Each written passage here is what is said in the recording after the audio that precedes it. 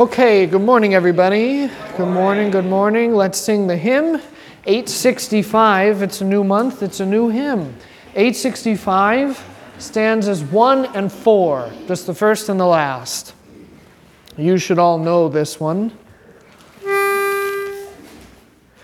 Lord, help us ever to retain the Catechism's doctrine plain, as Luther taught the word of truth, in simple style to tender youth. Lord, when we fall or go astray, absolve and lift us up, we pray. And through the sacrament increase our faith till we depart in peace. Let us pray. Lord Jesus Christ, Son of the living God, have mercy upon us sinners. Amen. Again we pray. O Lord, grant that the course of this world may be so peaceably ordered by your governance that your church may joyfully serve you in all godly quietness. Through Jesus Christ our Lord, who lives and reigns with you and the Holy Spirit, one God, now and forever. Amen. Okay, let's take a look at the verse for the week. Hebrews 9:22. Let's speak this together. According to the law, almost all things are purified with blood, and without shedding of blood, there is no remission. All right. What is the law? Yeah, the Torah. So that's one of two answers. So there's sort of the general answer. The law is one. The Torah, which is what? Verse 5. Yeah, so we're clear. It's the Pentateuch. The Torah is the Pentateuch, the first 5 books. Often when we say law, we're not using it the same way because we say law and we typically would say, 10 Commandments. But the full sense of the law, which is the Torah, which is the law of Moses, is the Pentateuch, the first 5 books of the Bible. But there's another sense here as well, and that is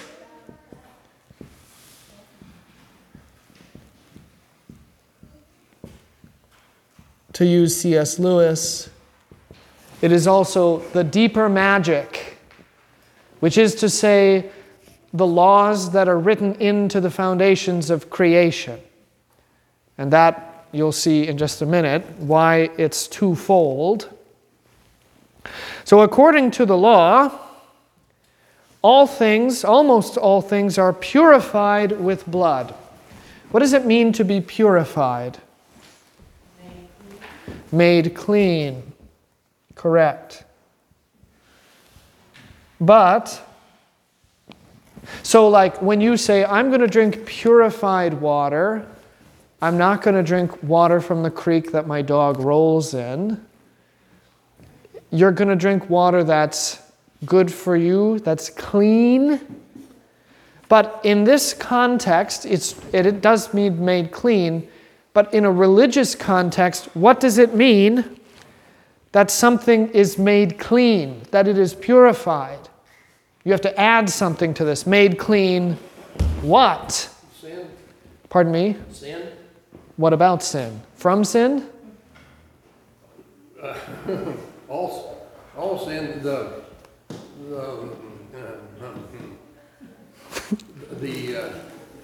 priest killed the perfect lamb. Yes. And sacrificed it. Yes. At the holy. Yes. Okay, in order to take away the sin of the Yes. Israelites. you're all right, but You're wanting something else, and I'm not sure what. this is my question. To what end? Why? To take away the sin of... But why? Why take away the sin? Why does that matter? Why make it so dirty and bloody? Why? What's the whole point? That's one of those answers it is correct, but it's not right. Yes, God said so, but why? If you just draw the line to, well, God said so, line drawn, well then it doesn't work. You have to know why. Why does God tells you why he says everything that he says. Yeah. You can't be with God. So you're purified, you're made clean before God. Because let's be real for just a minute. Say we in church today killed a lamb just like they did in the temple. You're going to be made clean. So let me kill a lamb and sprinkle you with blood in your nice Sunday finery, because that makes you clean. Do you see the conundrum there? You're being made dirty, not clean. Because the point of this purification with blood is that you're made clean before God. So that when God looks at you on the inside, you're clean. The blood on the outside makes clean what is inside, specifically the heart, so that you can be with God. That is to the end. If you're not clean, you can't be with God, and ultimately what we want is to be with God. That's the joy of paradise, is complete, perfect union with God. Okay? Let's go back to when we talked about purgation. Purgation. Yeah. Oh, yeah, so there is... You have to have that. Yeah, when I said Lutherans believe in purgatory, they just don't know it. Yeah.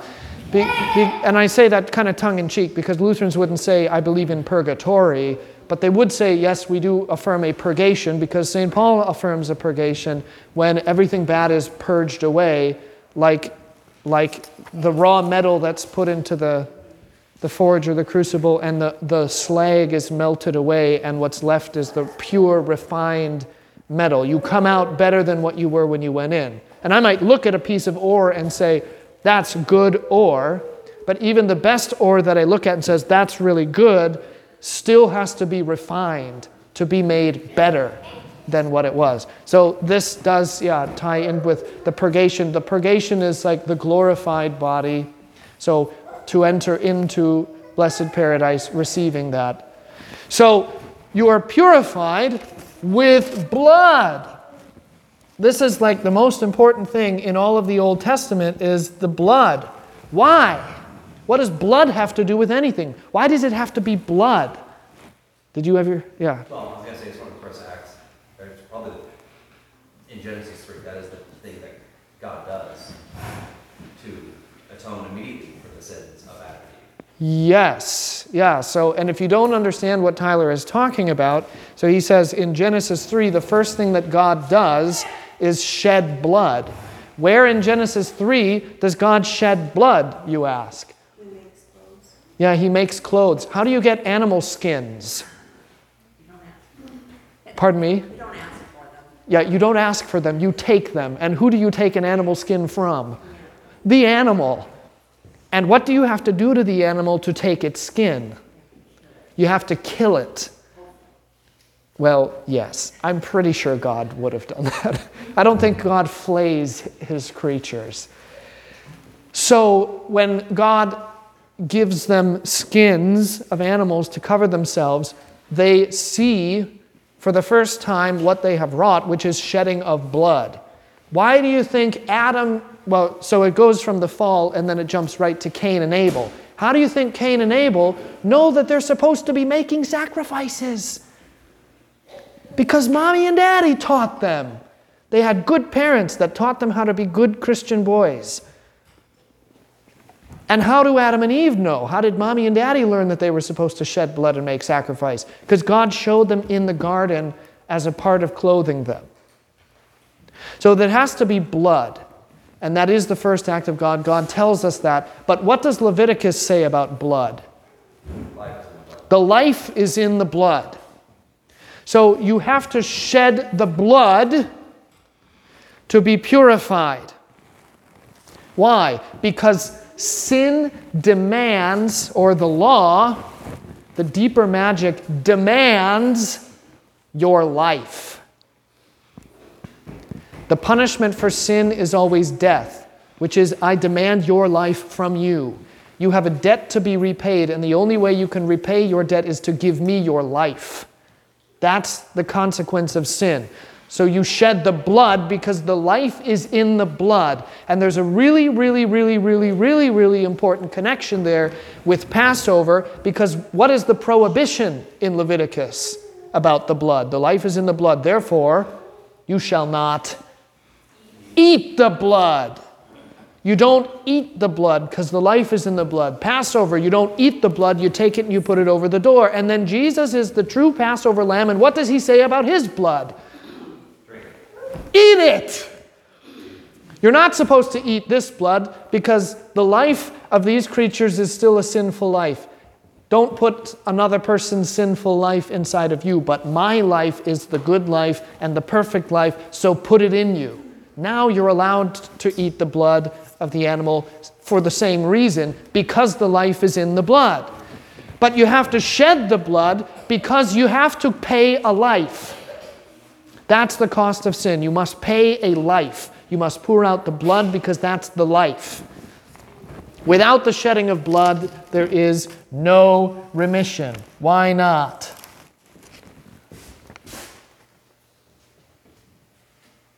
Well, how do you pay the debt if you don't pay in the currency? It's a transaction. It's a transaction. You can't.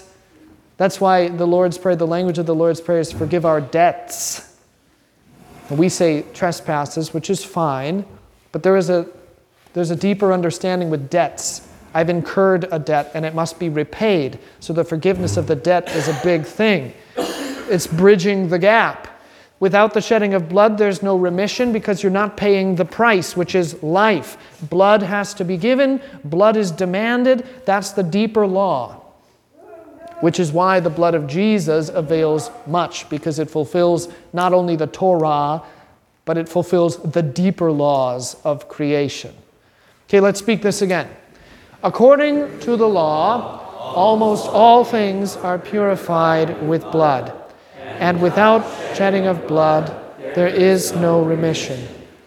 Okay, the Christian question: what has Christ done for you that you trust in him? He died for me and shed his blood for me on the cross for the forgiveness of sins. He died for me, but he didn't only die, he did what? He shed his blood. Hey, look at this. The shedding of the blood, paying the cost, fulfilling the transaction. Tetelestai, it is finished. The transaction is done. The debt is paid. The chasm is bridged. The pit is filled in.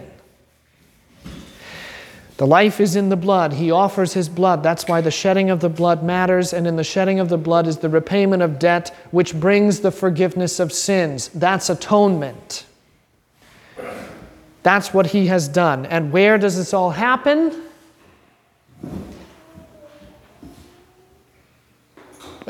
Where does it happen? It's right there. On the cross, correct.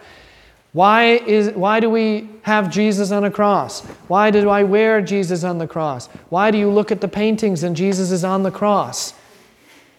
When I was in college, there was another music student, and she said, I think that's really dumb to paint a picture of a dead guy. And I said, if he were dead, it would be. What's the point? Why do we show him crucified? Why does your pastor wear him crucified? Why is he on the cross?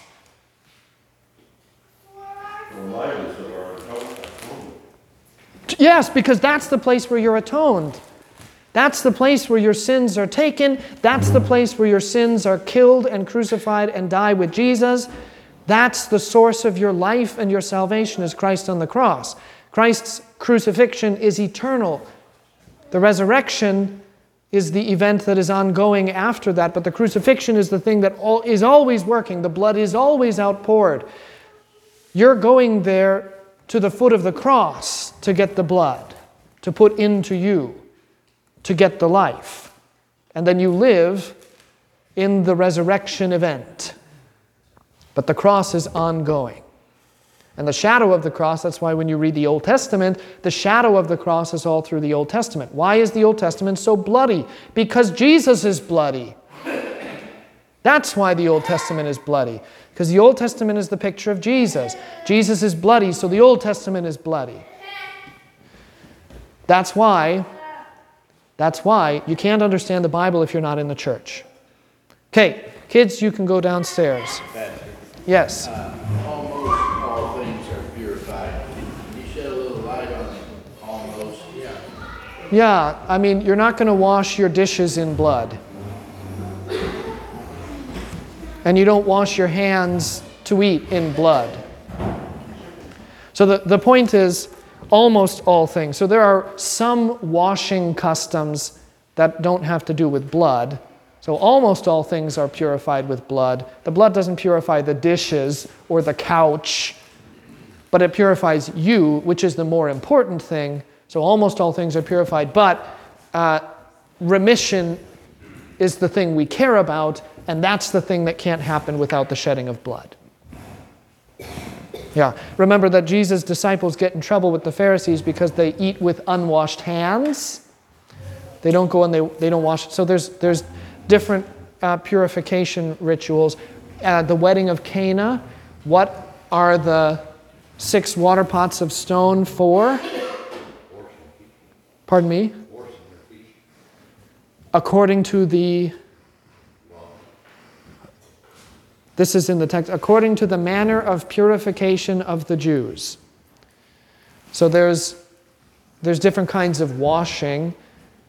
In the text, in the context that the author to the Hebrews writes, it's a washing of sins. So me washing my hands to eat makes me religiously pure to eat, but it doesn't make me salvifically pure. Because salvific purity only comes by blood. That's why the priest who wants to offer the sacrifice in the Holy of Holies first has to offer a sacrifice for himself. And he has to cleanse himself in blood before he can go in and offer a sacrifice of blood for the rest of the people. Because if he goes before God and he is not purified by blood, if he has not paid his debts, God will demand his debts of him when he sees him. Yes? Holy things for holy ones. The holiness radiates outward from the altar. So the holiness starts at the altar. The pastor communes so that he can then be holy to give you the thing that will make you holy. So from the altar to the pastor, from the pastor to the assistants, from the pastor and the assistants to the congregation. It radiates outward like that, yes. Holy things for holy ones. Yeah. Okay. Yeah. And again, remember this. The Old Testament is bloody because Jesus is bloody, and that's why you can't understand the Bible, specifically the Old Testament, if you're not a part of the church. The Bible is a church book. If you're not in the church, what makes you think you're going to be able to understand it? You don't know how the church talks. You don't know her language. You don't know her vocabulary. You don't know her themes. You don't know her stories. So you read the text and you can read the words, but you come at it with your own external presuppositions. Here's a perfect example. The word love. Now, what do people who love the word love have a problem with when they read the Old Testament? God punishes people. How? Kills it sometimes. He kills them. What about Jericho? Yeah. You know, all of the conquest of Canaan. What about all of that? And they say, what? I read the Old Testament and conclude, God doesn't love. Or, what else do they conclude about God? He is a... Vengeful. Okay, vengeful. He says one thing and does another. He is a hypocrite. He says that he loves, but then he goes and he kills all these people. What's the deal? He loves his people. Hmm? He loves his people. Yeah, he loves his people. Tyler? Or they also will, somehow, they will try to separate the God of the Old Testament from the God of the New Testament. Yeah, Marcionism is that heresy. It's a different God. The God of the Old Testament was mean. But the God of the New Testament is good. It's like George Carlin, football versus baseball. Football played in the gridiron. Baseball's played in the park. You know. But that's George Carlin is always what I use for Marcion. Because that's what it is. Old Testament God is bad, blood, law, killing, ooh. But the New Testament God is good, forgiveness and life, Jesus. Like, the New Testament's pretty bloody too, did you forget? And the Old Testament's pretty full of mercy, did you forget? So, you think God's a hypocrite because he says that he loves and then he kills all these people and he sheds all this blood and then he makes you do all of these sacrifices and you don't understand one thing, and that is this. This is the example I use. This was a news story. The father, whose daughter was grabbed inappropriately by the confused man in the woman's bathroom, was arrested for beating that confused man to a pulp. Is that a loving father? Yes. Pardon the language, but hell yes. That is a loving father. But how can you say that? Sure, if you love something, there are certain things you can't permit to happen. Right, if you love somebody, there are things you cannot permit to happen to them. And there is a vengeance that you take upon yourself to enact because of the people that you love. It is precisely because God loves that he destroys those who persecute his people, who hate him, who blaspheme him, who say we don't want anything to do with you. It is precisely for that reason. I love my people. And therefore, like he says to Abraham, I will bless those who bless my people, but I will curse those who curse my people. Even if it's unwitting, like Abraham and Sarah in Egypt, and he says, oh, it's just my sister. And Pharaoh says, oh, good, because I thought you were married, but now I know she's fair game. And then Israel gets hit with all kinds of plagues, and he says, hey, what the heck, man? I thought you said she was your sister, but all of these plagues are telling me she's really your wife.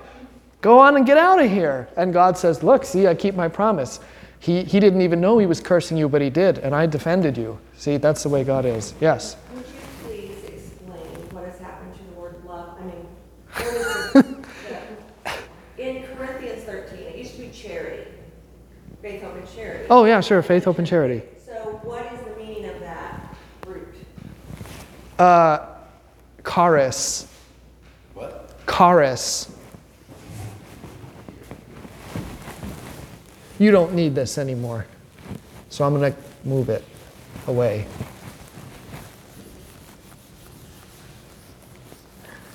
And we have some obsessive compulsives here, so I've got to get it all gone.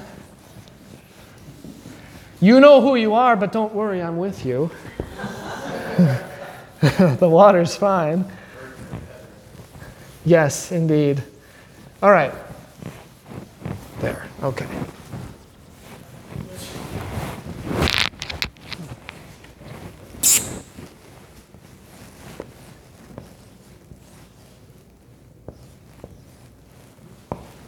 Charis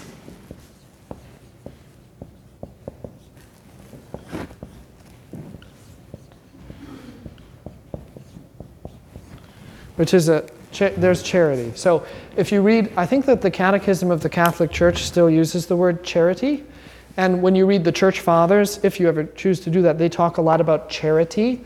And that doesn't mean nonprofits.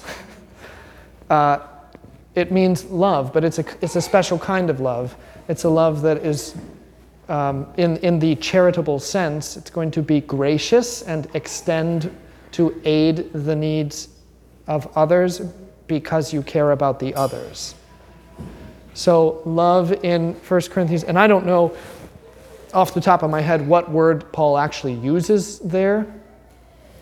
So I'd have to go back and look to see if it is charis. But the point of that section there is not to say, it's not married love. So lots of people have that at their weddings, which is fine, but it's not really what Paul is talking about. That's what I thought. Yeah. Something got lost in the newer translation. Yeah, so he's talking about the love, the visible and manifested love of Christ, and what that love does and endures, and then what you look like when you love and are living in unity with Christ and living in and by his love for you. So it's really more about salvation and the Christian life than it is about the marital union. Yeah. But what happened to the word love? I mean, that's a really big question that I can't answer, other than to say that the words were stolen and the meanings were changed. Yes. Pardon me? Yeah, agape is a self-sacrificial love, the giving of the self. That's the love with which Jesus loves the world in John 3:16 is agape, the love that is so big that I love you only for the sake that you exist, and I don't put myself into my love at all. I don't love myself. I forsake myself, in fact, because I love you greater than I love myself. Tyler. That is the word there. It is charis? Okay. No, it is agape. In 1 Corinthians? Oh, okay. Yeah, so it is agape. So that actually should be translated as love and not as charity. But again, with the older language, charity is love, so language changes. See, Carolyn is a linguist, and I am a stylist. I'm a grammarian, and we don't get along because I like strunk and white and not ending sentences with prepositions and neat and tidy manuscripts. And Carolyn says, you're artificially constraining a language, and you're not letting it change and ebb and flow and decay naturally. You just have to let it go. And if there's one thing I'm not good at, it's letting go. All right, any other questions here?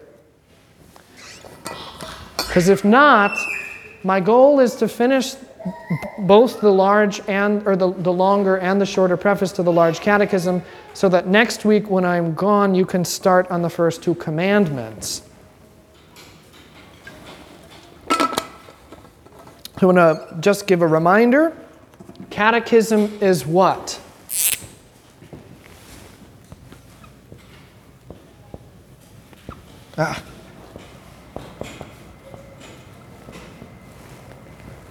What is catechism? I'm not talking about the Greek. I don't care if you know the Greek or not. I'm talking about what it means. What do we really, and specifically when Luther or when the authors of these church works are talking about catechism, what are they talking about? Yeah, okay, the catechism, the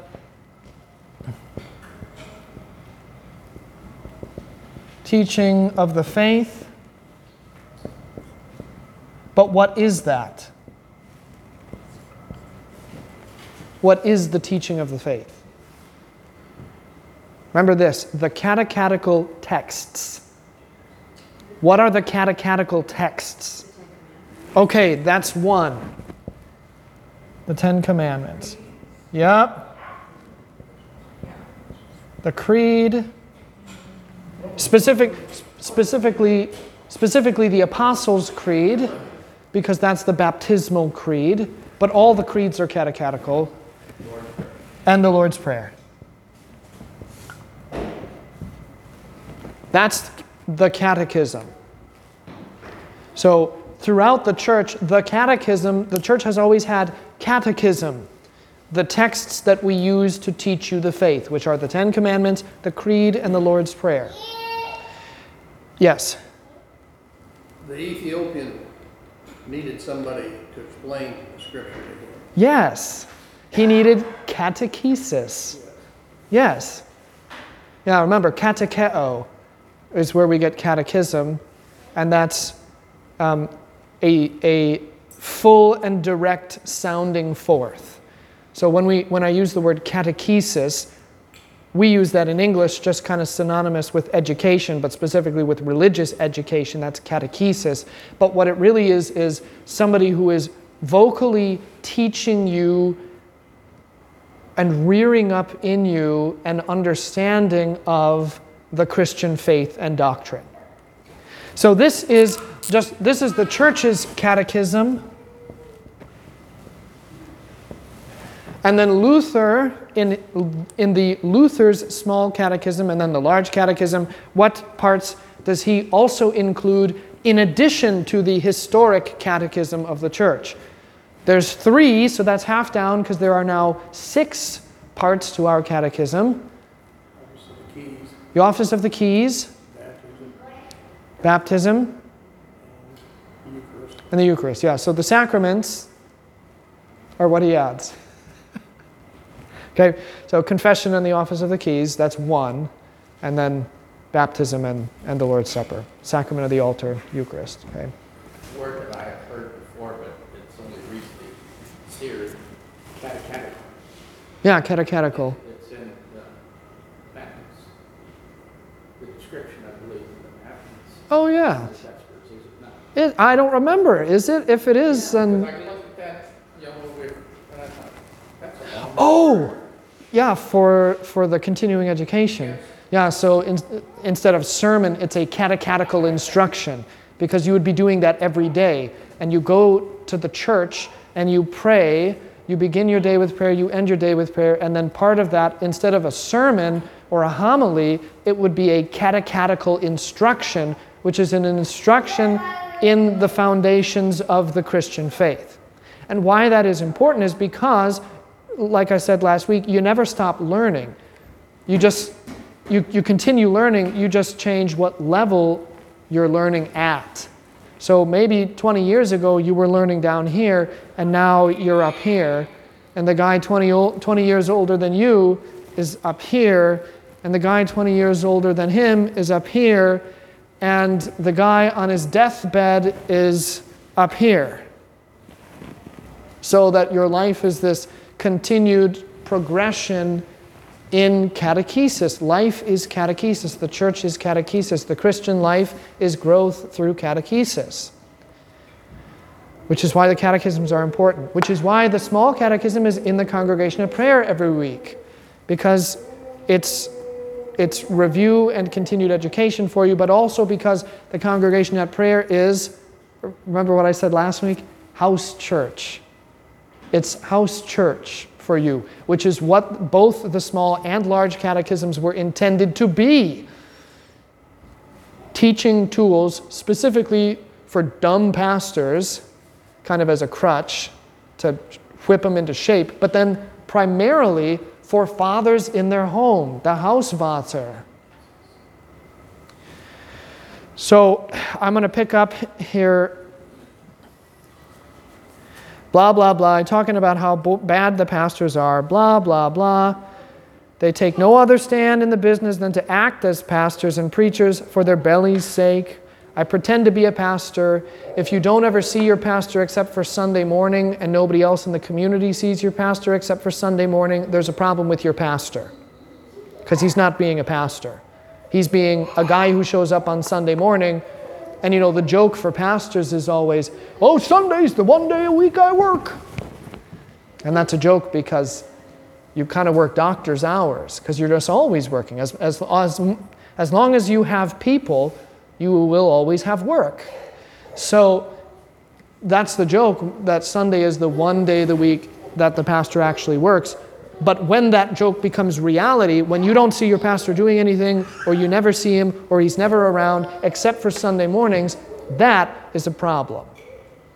Because then he's not actually being pastor.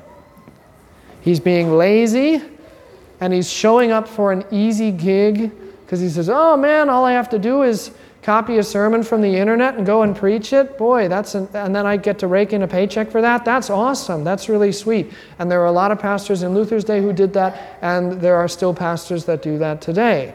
In fact, there are guys that often will go to the seminary, and the prayer is always that they get weeded out because the academic requirements are somewhat steep. Greek is always the stumbling block. If you can't make it through Greek, you're out. You don't get to continue. And you only have a limited number of tries. I think you can take Greek 3 times, and if you don't pass it on the 3rd time, you don't get to come back ever. You're just done. So that typically will weed out most of these, but every now and then you've got guys that make it all the way through, and they just think it's an easy gig. Oh man, blah, blah, blah, I hate my job. You know what I could do is I could go to the seminary, and then I could just be a pastor, because that's really easy work. Guess what? It's not easy work. It's not easy work. It's very difficult work. Okay? Which is why, again, St. Paul says, don't let many of you become pastors, okay? It's really hard. It's not for everybody. In fact, it's for only a minute percentage of the population. And the rest of you, just don't worry about it and look at your own skill set and be thankful for what you have. Okay, so they now have everything they are to preach and teach placed before them abundantly, clearly, and easily in so many helpful books. These truly are sermons that preach themselves. That's funny because there was an old book called Sermons That Preach Themselves. And I think it was from like the 30s or 40s or maybe earlier. And I don't remember if CPH was the one that published it or not, but there was that book, Sermons That Preach Themselves, which was taken from this Large Catechism, where you could just open it up and say, okay, here's a sermon for today. It'll preach itself. I don't have to do it. I can just read it. Is there not a book, a series of books of sermons every day of the year? I remember being in one of our former pastors' studies. Oh, sure. I was looking, and they were, I'll put it up, June 31st. Yes, yes. Textual, totally A to Z for every time of the year. Every sentence. Yes, so there's a couple answers to that question, because I don't know exactly what resource you're referring to. So I'm going to paint with a broad brush. There are books like Sermons That Preach Themselves that are just full of sermons. And those are great. In fact, if you go to my office, I have a bunch of books of collected sermons, and I like to read them. Most often, what you'll find is collected sermons of a particular person, like I've got the collected sermons of Martin Franzmann.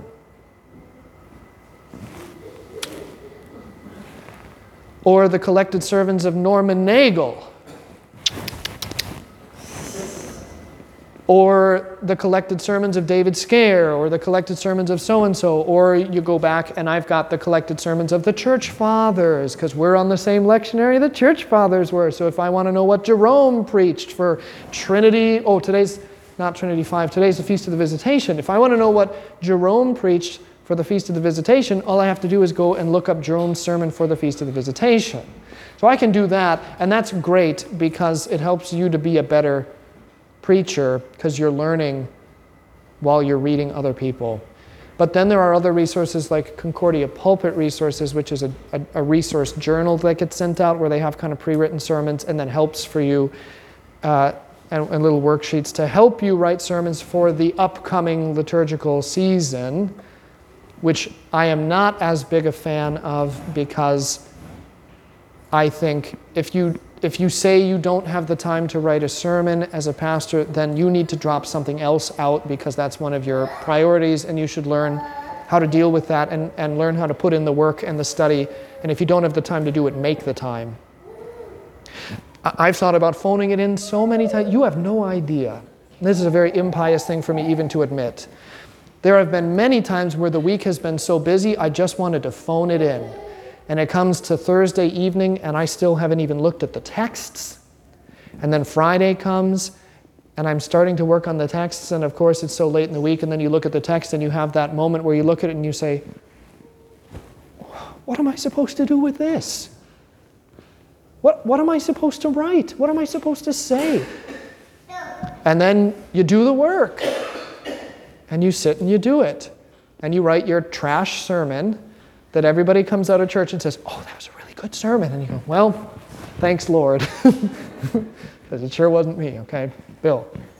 Pastor Jenkins told me one time, Corning was getting ready for its 100th or 125th, some anniversary celebration, and he had been a pastor, but he'd taken a call, but he was coming back to preach the sermon. Sure. And he said he got right up to the wire, and he had a tech, and it just wouldn't come to him. He said, I don't know what to do. And he said, I walked away from it, and he said, then Saturday afternoon, he came back, and he said, there it was. Yep. He said, the Lord was looking after me. The Lord always provides for his pastors. He said, I worked all the week, and he said, it just wasn't there. And he said, all of a sudden, bingo, right at the last minute. Been there. I've written entire sermons throughout the course of the week, and then on a Saturday completely thrown them out and started over because I didn't think they were good. Stuff happens. Just before my mother passed away, Pastor Selmeyer asked her if he could preach a prayer. And she got a sermon. Well, good. Good. All right, so these are good things. But the preachers are not godly and honest enough to buy these books, or even when they do have them, to look at them or read them.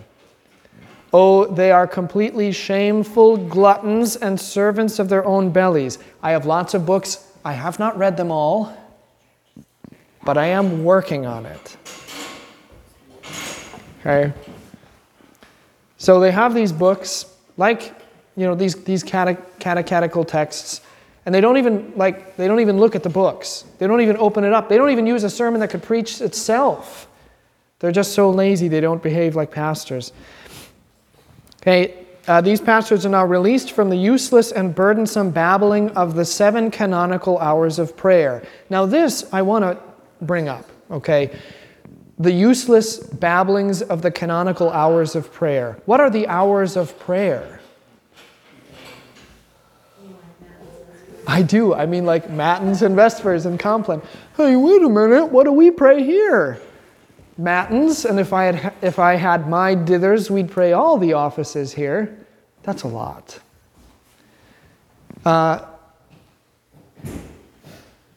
So what's the deal? I mean, it's in the hymnal too. What's the deal? Are they useless to pray the offices? So that's the first question. Is it useless to pray the offices? No, it is not.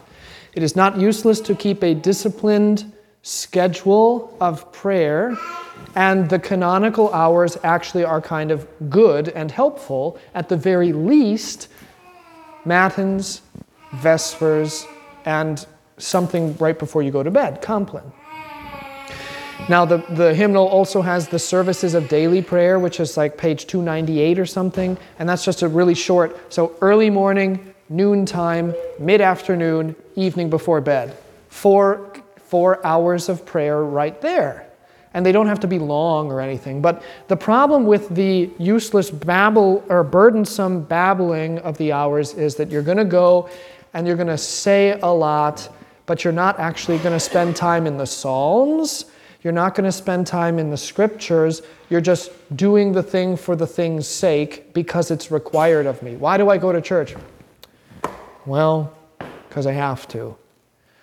No, what are you doing in church? Well, just, we're focused on saying the words that are in the book. And with thy spirit. But there's no meaning, there's no heart. Or there's a really great book of commentary on Christian hymnody, but the book is called Once More with Feeling.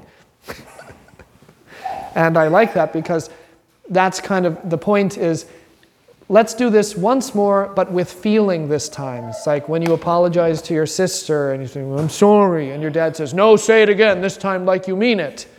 Right? Say amen, but this time like you mean it. Say, O Lord, open my lips, but this time like you mean it, not just like you're reading it off the page because it's obligatory. So it's good to have a spiritual discipline, but again, if you're going to have that spiritual discipline, maintain it, make a discipline, create a habit, but have the focus of that be that you're going to spend time in the Psalms, in the Word of God, and in prayer. And that's the point. Luther says that I wish that they would read each morning, noon, and evening only a page or two in the Catechism, the prayer book, the New Testament, or something else in the Bible. They should pray the Lord's Prayer for themselves and their parishioners. Then they might respond with honor and thanks to the gospel by which they have been delivered from obvious burdens and troubles, and might feel a little shame. For like pigs and dogs, they take nothing more from the gospel than this lazy, deadly, shameful, worldly freedom. Remember what St. Paul says. Do we continue in sin to let grace abound? Hell no. And I'm not going to apologize for that language this time because that's what St. Paul says in the Greek of the New Testament. Hell no. May it never be. Okay? Absolutely not. Only if hell freezes over is that how we're supposed to behave. Remember the word for this? This is antinomianism. That because we're free from the condemnation of the law, it means that we're free from the law. But being free from the law's condemnation and free from the law are two different things. You don't actually want to be free from the law. Why? Why not? Excuse me. That's proper grammar. Why not? Why don't you want to be free from the law? It's obvious why you want to be free from the law's condemnation, because if you're under the law's condemnation, then you die. But what does it mean to be free from the law? Unless you follow the law and the rules, you can't be free. You don't have to. Just like a dog being trained. If they don't stay on the column, they have to be tethered. But if they... Yeah, okay, good, yeah. Because you have to be tethered. You can't run free. The law is with the curb and mirror of the rule, the law is a roadmap for how we live. Sure. Can you think of a Sunday school answer? What about the law? The law is? Jesus. Yes, because the law is Jesus. If you're free from the law, then you're free from Jesus. And if you're free from Jesus, are you free? No, you're not. Jesus is the Word, and that includes the law. The law spoken on Mount Sinai is Jesus. So you're not free from Him. You're not free from the law. You're bound to Him, in fact. But you're now free from the condemnation, which is a great thing. And you're free from the condemnation of the law to live according to the law in grace by Christ, following His way. And that's a joy. Remember, the law is the bare minimum, but the gospel is freedom from the bare minimum. It's freedom to do more. So if I only prayed 3 times because the law said pray 3 times, and now I'm free from the condemnation of the law, and the law says you should pray 3 times, and I say, I should pray 3 times because that's great, but I could also pray 5 times if I wanted to, or 10 times, or 12, because that's a good Bible number. Because I'm not limited. Okay? So, blah, blah, blah, blah, blah. I'm going to skip a little bit here.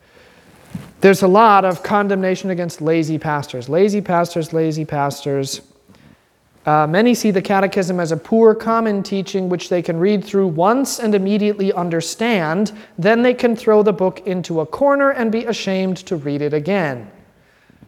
Now, what does that sound like? Tyler? Some pastors I have heard. Oh, well, yeah, pastors I've heard too. I've heard a few speak of how, oh yeah, the Book of Concord, or whatever. Like, I read it, I can say that. Yeah, the Lutheran confessions, I studied them at the seminary and I don't need to do it anymore. But what is it think about Lutheran practice. What does it sound like if we say, you go through it once and then don't have to come back to it again? Yes! Sounds like confirmation, doesn't it? Graduated. You're graduated. Ooh, that's awful. So here's the deal, right? I heard a parent one time say to their child, walking into the door for midweek, why do we have to do this? I don't want to do this. That's just what we do. Just, this is your last year of it, and then you can be done. And how often is that the mentality? One, we're doing it just because that's a pastor has the requirement. You gotta do it. You gotta do what you gotta do. But when you're done, you're done. Then you're off the hook. Once it's behind you, it's behind you. Oh, you sweet summer children. When the door is open, you are eternally going through the door. You never reach the point where you can say, okay, that's enough, and close the door. If it's open, it's open. So, you don't just do it once. That's why I say that confirmation is confirming your baptismal faith. And in so many cases, in the majority of cases, when were you baptized? When you were an infant. So now I say, now we have confirmed the faith that you said you had when you were an infant. That's what confirmation is. Hey, guess what? You're not a baby anymore. That's confirmation. Now you're a big boy. Off with the Huggies, on with the big boy pants. But there's so much more ahead of you. Like the big boy pants, yeah, we'll clap our hands for you putting on the big boy pants. But there's still, look at all that's left ahead of you still, your whole life still. So much to learn and so much more growing and maturing left to do. We don't say, oh, you made it through kindergarten and now you're wearing big boy pants. Good for you. You can draw a picture and tell me 2 + 2. Well, off into the working world for you. You're not ready. You have to mature. You have to grow. You have to learn. So we don't just use it one time. It's a lifelong process. And that's your life as a Christian, is growing up, maturing, growing wiser, gaining understanding. Remember, what happens to Jesus happens to you. And what does Luke tell us about what happens to Jesus? I'll give you a hint. It begins like this. They went to Jerusalem, and then they left Jerusalem, and they couldn't find Jesus. So they had to go back to Jerusalem, and they found Jesus in the temple, and they were angry with him, and he said, why are you angry with me? Didn't you know? About my Father's business. Yeah, I must go about my Father's business. And from that point forward, what happens to Jesus?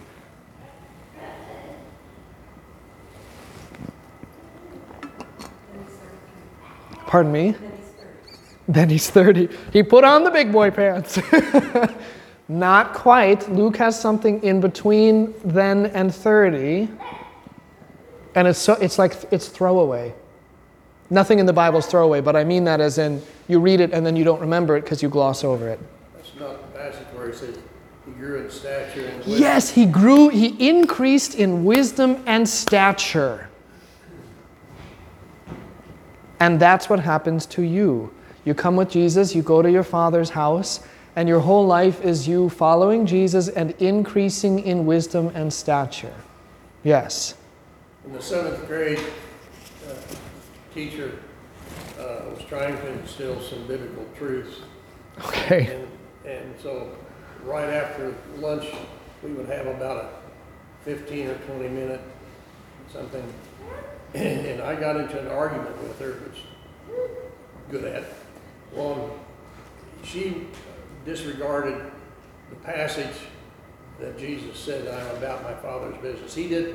She says he didn't know about his earthly ministry until he was 30 years old. And I said, how about that? And she says, well, she just blew it off. And here's where I parted company with the idea that religion can be in school.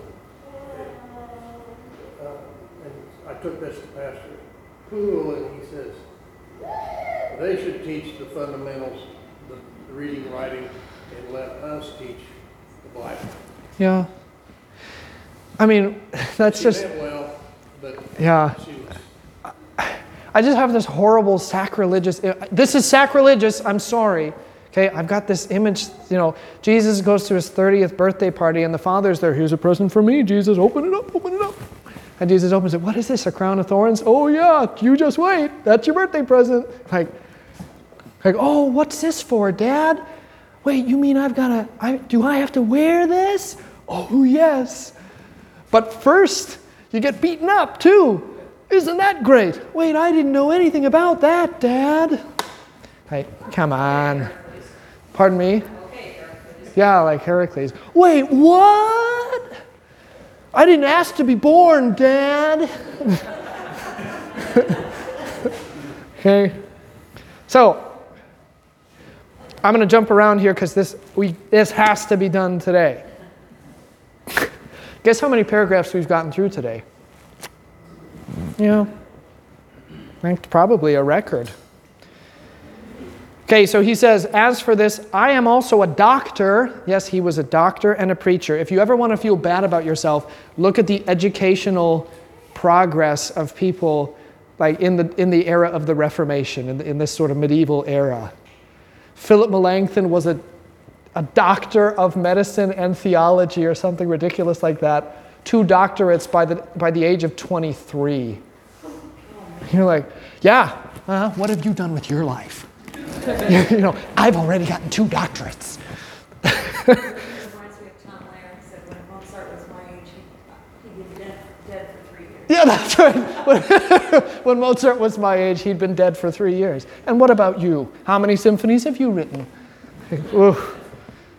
So, yeah, anyway, so he says, I'm a doctor, and I'm a theologian, I'm a preacher, I'm as learned and experienced as all the people who have such assumptions and contentment, yet I act as a child who is still being taught. There are some congregations that get angry when they walk into their pastor's study and their pastor is sitting in the study reading a book. And they get angry because we're not paying you to read.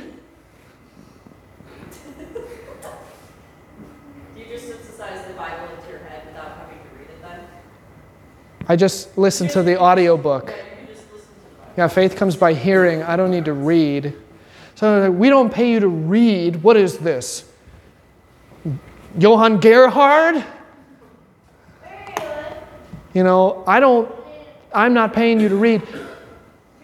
But you are. Because the pastor has to study, because the pastor is a child. If the pastor doesn't treat himself like a child, then he's not a good pastor. There's a quote from St. Gregory the Great. I don't remember if it's in his pastoral rule or not, but he says, the man is not perfect who, through self-imposed busyness, neglects to study the scriptures and the doctrine of the church. And I really want to get that, we've got the stenciled lettering. I really want to get that put in the pastor's office right above the door so that every time you look up, you see that reminder. You're not perfect and you're not being a good pastor unless you're in here and you're actually studying and you're learning, because you can't take care of God's people if you're not treating yourself like a child and living that life to teach it. And that's what Luther says. So I read and say word for word the 10 Commandments, the Creed, and the Lord's Prayer, otherwise known as the Catechism. I do the Catechism and the Psalms and such. I must still read and study them daily. If the only thing that you do is say the 10 Commandments, the Lord's Prayer, the Creed, a Psalm, and maybe a reading from the Bible, and you do that a day, then that is sufficient. Then do it. It doesn't have to be a big flowery thing. Okay, the catechism study is a most effective help against the devil, the world, and the flesh, and all evil thoughts. It helps to be occupied with God's word, to speak it and meditate on it, just as the first psalm declares, people blessed who meditate on God's law day and night. Which brings me to this. What is catechism study, and what do the small and large catechisms help you to do?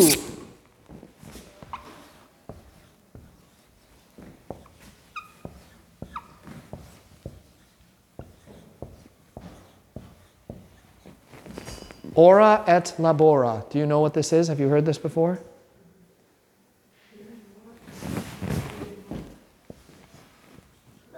Listen and learn.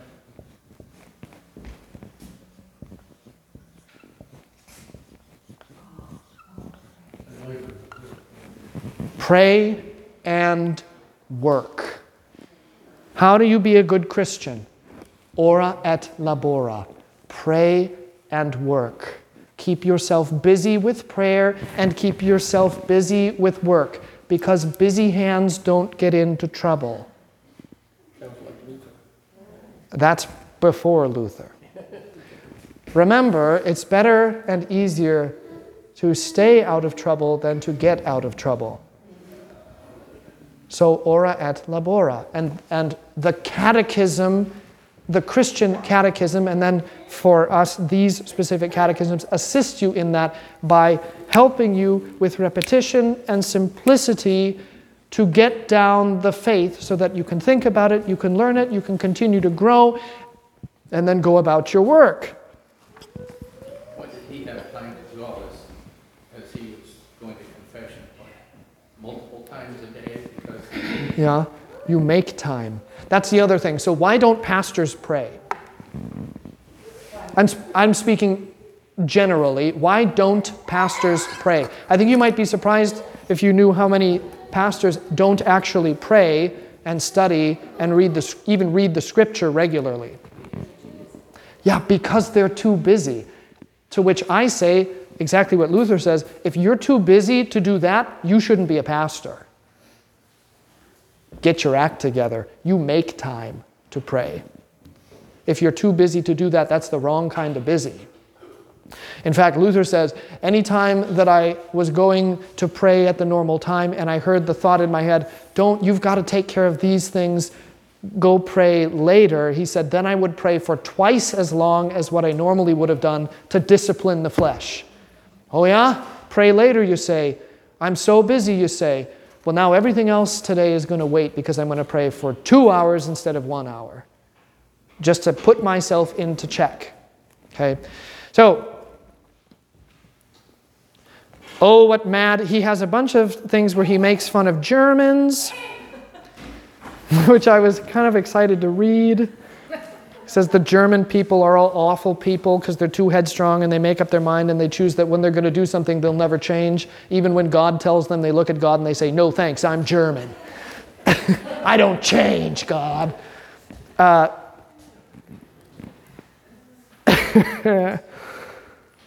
So, oh, what mad, senseless fools are we? Well, we must ever live and dwell among such mighty enemies as the devils. We still despise our weapons and defense and are too lazy to look at or think of them. If you're not saying, at the very least, the Ten Commandments, the Creed, and the Lord's Prayer every day, start doing it.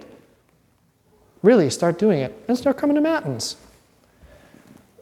Can we finish learning in 1 hour what God Himself cannot finish teaching?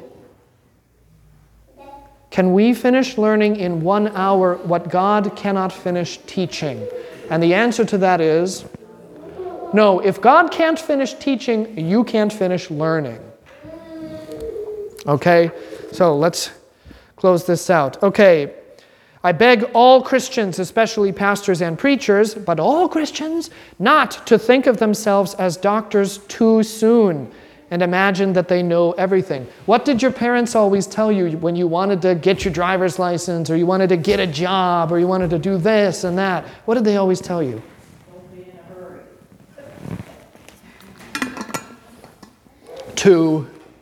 hurry. Yeah, don't be in a hurry to grow up. That's what Luther says. That's what the church says. Hey, listen. God calls you children. Just own it and be children. Don't try to grow up too quickly. Don't think you know stuff too fast. Just be a child. and let it happen. Grow naturally.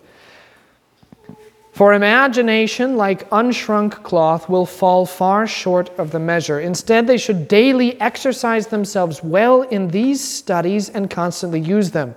They should guard with all care and diligence against the poisonous infection of contentment and vain imagination. I would say contentment here is really complacency.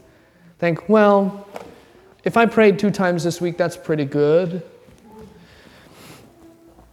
Steadily keep on reading, teaching, learning, pondering, and meditating on the catechism. And again, catechism being these things.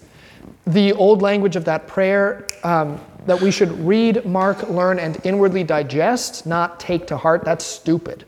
Inwardly digest is better because you're ruminating. I've said this before. You're the cow who sits there and you take a bite, and then you swallow it down and you say, oh, okay. And then it comes back up. And then you've got to chew on it a little bit more. And that's your life as a Christian, is ruminating on the Word of God. Because you'll never quite get it. It has to keep coming up and keep coming up for you to get it. The longer and the more they study the catechism, the less they know of it and the more they will find to learn. The longer that you confess the 10 Commandments, the longer that you confess the Creed, the longer that you say the Lord's Prayer, and then, as part of your practice, begin to meditate on such things as the sacraments of the Church. The longer that you do that and the more diligently you do that, the more you'll realize that you don't know, and the more you'll realize there is for you to grow, which will then urge you to continue doing that. It's a cycle. The longer that you do it, the more you don't know and the more you want to do it, which means you do it longer, which means you learn that you know less, and it's just this cycle that continues going. Only then, as hungry and thirsty men, will they truly relish what now they cannot stand because of great abundance and contentment. To this end, may God grant His grace. Amen. Okay, there's the preface. First and second commandments next time. We'll see you in church.